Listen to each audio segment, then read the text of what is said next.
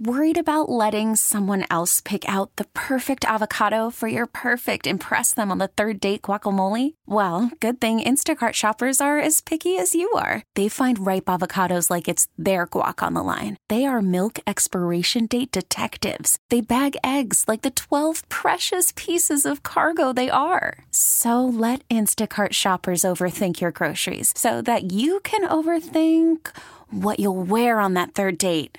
Download the Instacart app to get free delivery on your first 3 orders while supplies last. Minimum $10 per order. Additional terms apply. This episode is brought to you by Progressive Insurance. Whether you love true crime or comedy, celebrity interviews or news, you call the shots on what's in your podcast queue. And guess what? Now you can call them on your auto insurance too with the Name Your Price tool from Progressive. It works just the way it sounds. You tell Progressive how much you want to pay for car insurance, and they'll show you coverage options that fit your budget.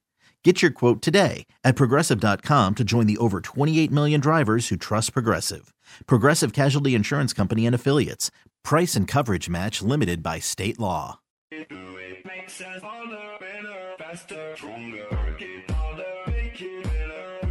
it's time for Mark and Kichen. Call the show at 401-737-1287. Southern New England Sports Original. 103.7. All right, back here on the Mark and Kichen Show. 401-777-1037 is the phone number. Ben, I got good news for you. Ooh, share it. The Red Sox signed a player. Yeah, well, I already know about this, and I don't love it. Let's look him up. What's his name again? Lucas Giolito? Giolito. Former White Sox. Yep. Former White Sox, National Let me look him up. Angels. Last year with the Angels and the Tribe, 2-9, 7.07 ERA, 73 strikeouts. He gave up how many home runs last year? Let's look it up. 11. But a couple of years. Did he give it? Oh, no, excuse me. Last year he gave up a league-leading 41. A league-leading over. He was 8-15 last year with a 4.88 ERA. I don't understand. I mean, this is who you come at me with? After all the things that have unfolded here in the hot stove offseason, Major League Baseball, the Dodgers, Chaim Bloom leaving, that's your first. I mean, don't even tweet about this. $38.5 million contract. I don't know what. It's a weird one because if he's good, it's a one and done. He'll just opt out. I think he's got like $1 million buyout in it. I don't really like the contract. He's fine if he can go back to what he was for a couple of years there from like 2019 to 2021. You know, he was a couple of years there. He was pretty good, but this is betting a lot on a 29-year-old. If Giolito is, you're slotting him in to be your third guy, all right.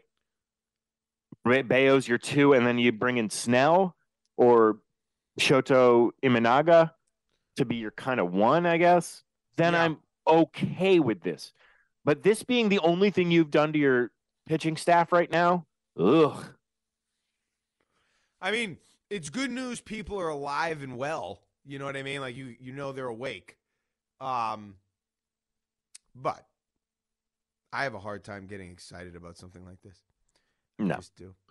Okay. I mean, listen, his career ERA is 4.5. Yeah. That's what it is. Mm-hmm. I mean, he's a sub 500 winning pitcher. He's 61-62 in his 8 years. Like,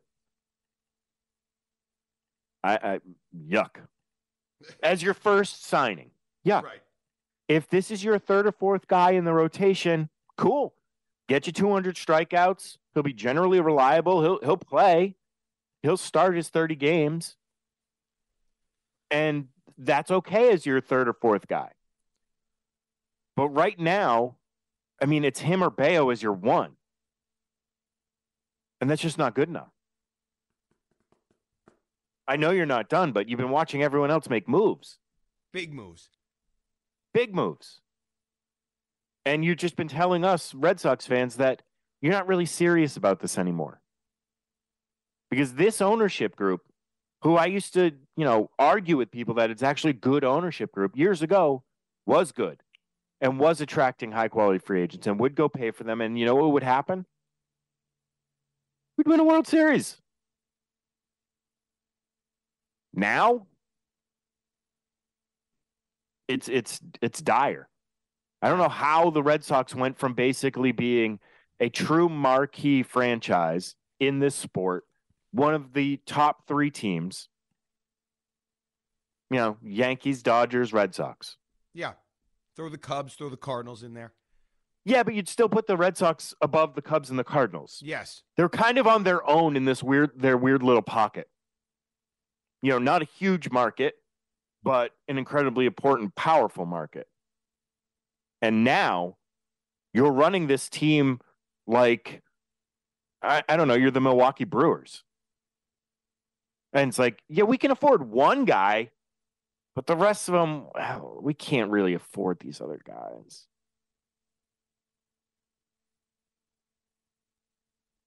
It sucks. It sucks right now. This was the quote uttered by Sam Kennedy as the search for a new GM got underway.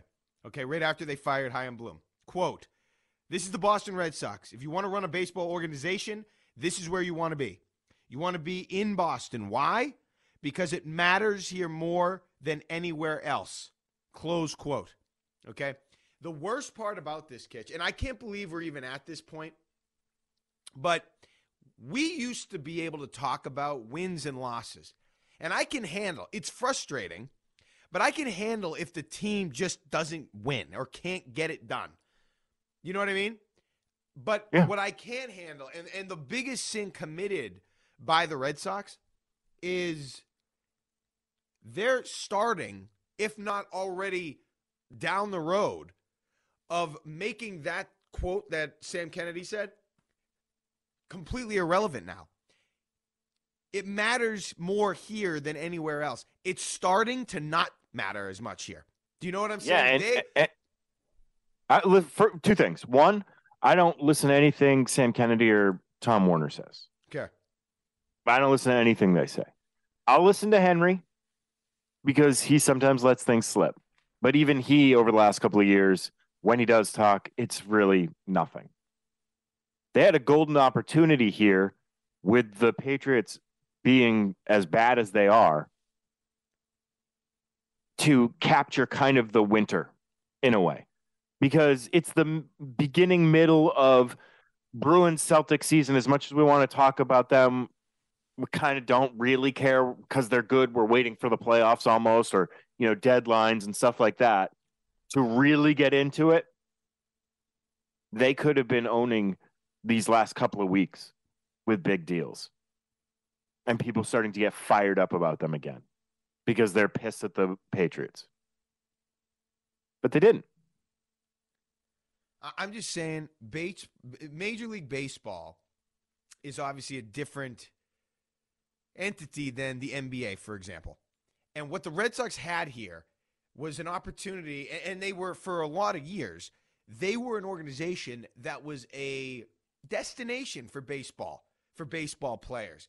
It was viewed as one of the best places in the league to play. Like what Sam Kennedy said, the fans were ravenous. They filled Fenway Park. Now, I'm not saying they're not going to, but what you're seeing in recent years, not only a narrative get out there that the team doesn't care as much, the ownership doesn't care as much, and that they're not in a position to win year in and year out, but you're seeing it at the ballpark too, Kitch.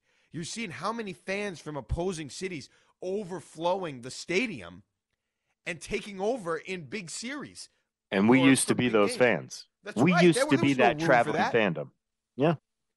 And what I'm concerned is happening is not only are you not winning on the field, you're not putting out a good enough team to even come close to, World Series contention. Mm-hmm. But you've lost the fans' interest and all the magic around, as much as the pink hats and all these things might have frustrated people. It was a part of the Red Sox tenacious fan base and the passionate fan base that even, post 2004, they enjoyed.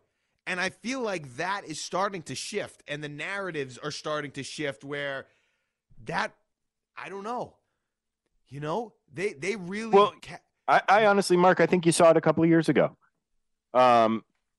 Was it 2021 where they made the ALCS? Yeah. I mean, people kind of didn't really care until towards the end of September. And it still didn't feel like there was this, fervor for the team as we were getting deeper into the playoffs.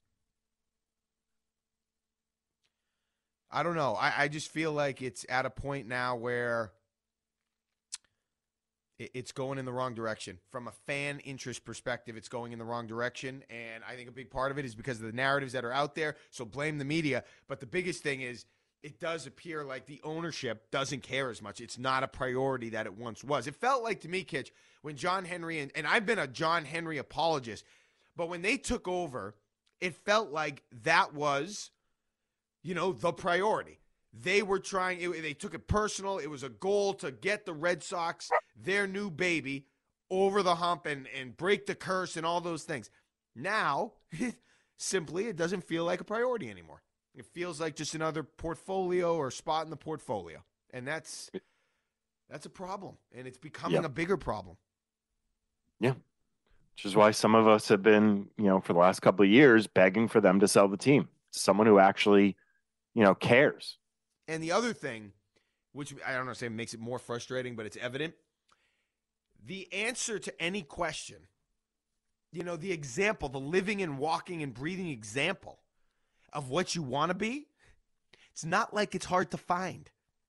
It's right across town in the ownership suite of the Boston Celtics. The way, now they may or may not win the championship. They might have holes. They might come up short, whatever. But the mentality from Wick Grossbeck, from Brad Stevens, appears to be spot on. Do you understand what the way they are approaching the championship pursuit is exactly what every team, that's what we all want every team in this city to do, to look like, to execute. That all in, everything, anything I can do, anything we need to do, we do. We exhaust every option. We sign whatever we need. We'll spend there. We spare no expense. We will upgrade and replace and, whatever needs to be done, we're doing it. Derek White, Drew Holiday, bold moves, trading Marcus Smart, taking chances, risks, going after it. That is. Well, it seems simply like they actually have a plan. What is the Red Sox plan? To just wait for some of these minor leaguers, these prospects to pop? What is the plan? To continue to wait for Chris Sale to not be injured? What is the plan? And I understand, well, you could say the same thing, Kitch, about the Patriots and the quarterback for the last few years. What is the plan? That's usually been a phrase I've reserved. Well, for they Belichick. seemingly kind of had a plan. It just didn't work out, and that's okay. Yeah. Sometimes it doesn't work out, but there was somewhat of a plan there. It was, hey, we're going to take the last guy available. We're going to work with him. We're going to try and get him to that level and try and, squeak into the playoffs while we have a quarterback under a rookie deal. There was a plan. It just didn't work. Yeah. And as frustrating as that is, at least you can, as a fan, get behind and go, okay, they knew they needed something at the quarterback position. They just didn't execute the plan very well. When we're looking at the Red Sox right now, we go, what is your plan? What's your plan with the starting rotation? Who's going to be the number one pitcher on this team? Who's going to be the quote unquote ace? What is the plan? I don't have an answer for that. And I just, the other thing that frustrates me is that in Major League Baseball, especially when you have the financial resources that the Red Sox do, you can essentially buy your way back into contention anytime you want. And on top of that, Kitch, it's not like the cupboard is positively, absolutely bare with the Red Sox. They had an offense last year that at times was more than representative. I thought at times they were a playoff caliber offense. And you've got some thump. You've got some promising younger guys. You've got some guys that can produce. You can, if you want to be, you don't have to be that far away if you can go out there, get aggressive, and know what the hell you're doing and sign some guys that can fit in here and produce. But they just don't want to. I don't understand. And then the one move they make, and, we were kind of having some fun with it, but that's the move you make. That's the big one you come with, to really announce your presence. Lucas Giolito, whatever his name is. Giolito. Okay. It was, not a terrible pitcher. And if he is one of two more pitchers they signed, all right, I feel okay. But as we stand right now, that's your big free. That and Tyler O'Neill are your big free agent acquisitions. And I wouldn't blame baseball fans for going, who are those guys? You're a baseball fan. You barely know who Giolito is. It's incredibly frustrating because you're right. This team isn't the bottom of the barrel of the league. They're not what the Nationals were last year. The Royals, the A's or the Rockies. No. You're 5-6 games under 500. You're not 20 games under 500. You're not 30 games under 500. You're not, in some cases, 40 games under 500 like the A's. They had 5 now you're in a difficult division. Didn't they have 5 less wins than the National League champions? They had like 5 less wins than the Diamondbacks last year. Six less wins. Okay. Yep. That's it. You're not super far off, but you're not nearly close enough where Giolito being your big signing puts you any closer. Correct. Let's talk to JP in North Providence. Hey, JP. Gentlemen, first off, Happy New Year. Happy New Year. Happy New Year, JP. Quick question first about the Red Sox. When is that due go bobblehead night? Do we have that date yet? Because the Red Sox will still do it. They probably got 50,000 bobbleheads right for a guy they traded. That's how bad their planning is. The thing that gets me the most upset with the Red Sox, I don't care that they didn't get Ohtani, this guy, that guy. You got Bogart, sign him.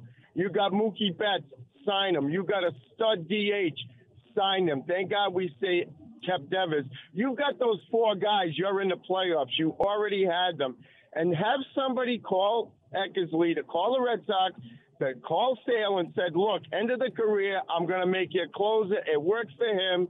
We know he's going to break down. Just do it and say, look, you want to stay with the team? You're a closer. You're in the bullpen. Because we know he's breaking down because that's their plan. We're getting him back at the trade deadline. The problem is there's no stars to sign anymore. We made a move. Great. We made a move. But what else? Who's backing Devers up? Nothing. There's no plan. You're right. You're right, JP. And it's incredibly frustrating because it seemed like even years, we'd go through the offseason and be like, this is weird, but there was a plan. Like if you go back to 2013, it was, signing high quality guys for short-term contracts, right. 1 or 2 years, that, weren't upper echelon guys, but were fringe all-star types, the Napolis of the world. Right. That there was a plan there to have your, benchmark player and David Ortiz and Dustin Pedroia, and then surround those guys with, quality, not superstar talent, or cheaping out and saying, no, we got to pay these guys so we can't. There was a plan. We didn't understand it at the time, but it worked out for them. What you see now, there is no plan. They're waiting. They're waiting. They're waiting, and they're getting scraps. Yeah, and the worst thing is it just feels like they're building, I don't know, a culture or an expectation that they're never going to have enough, that they don't have enough. The Red Sox, no, they don't have enough. They don't have the talent. They don't sign the guys. And it's sort of becoming a trend or a, I don't know, identity, if that's not being too dramatic. I don't know if it's there yet, but it feels like it's getting there. It's building that momentum. And as a result, the fans are looking the other way. The fans aren't as interested. You bet your ass the players are going to feel it, and I don't know if it affects on-field performance or not. But But that was the problem, Kitch, for a lot of those years in the 90s and earlier. It was like a foregone conclusion. You just knew the Red Sox were somehow going to find a way to blow it, to choke, to get. And now I feel like we're kind of going back down that road where that's the identity. Not good enough, not aggressive enough, not going to sign guys, not enough talent. That's becoming the MO of the Boston Red Sox again. Like in the 90s and before the curse was broken, the MO was lovable loser, good, not great, always the bridesmaid, never the like whatever the cliches are. That's what it's feeling like. Let's talk to Matt and Warwick. Go ahead, Kitch. No, go ahead, Matt. That's fine. I'll bring it up. All right, after. let's get Matt and Warwick in here quick before we have to go to break. Hey, Matt. Hey, guys, how you doing? Hey, how you doing? I don't want to go too much into how much I dislike the brass, especially Sam Kennedy. But here's what I think is really the problem, and hopefully this new GM, that the pitcher can solve this mystery. Obviously, starting pitching is very expensive once you go out and get them in the free agent market. So let's count them on one hand. John Lester, Clay Buchholz, and now Brian Bello is the only pitchers that we have cultivated from our farm system, like realistic starters. And that's where you have to really start.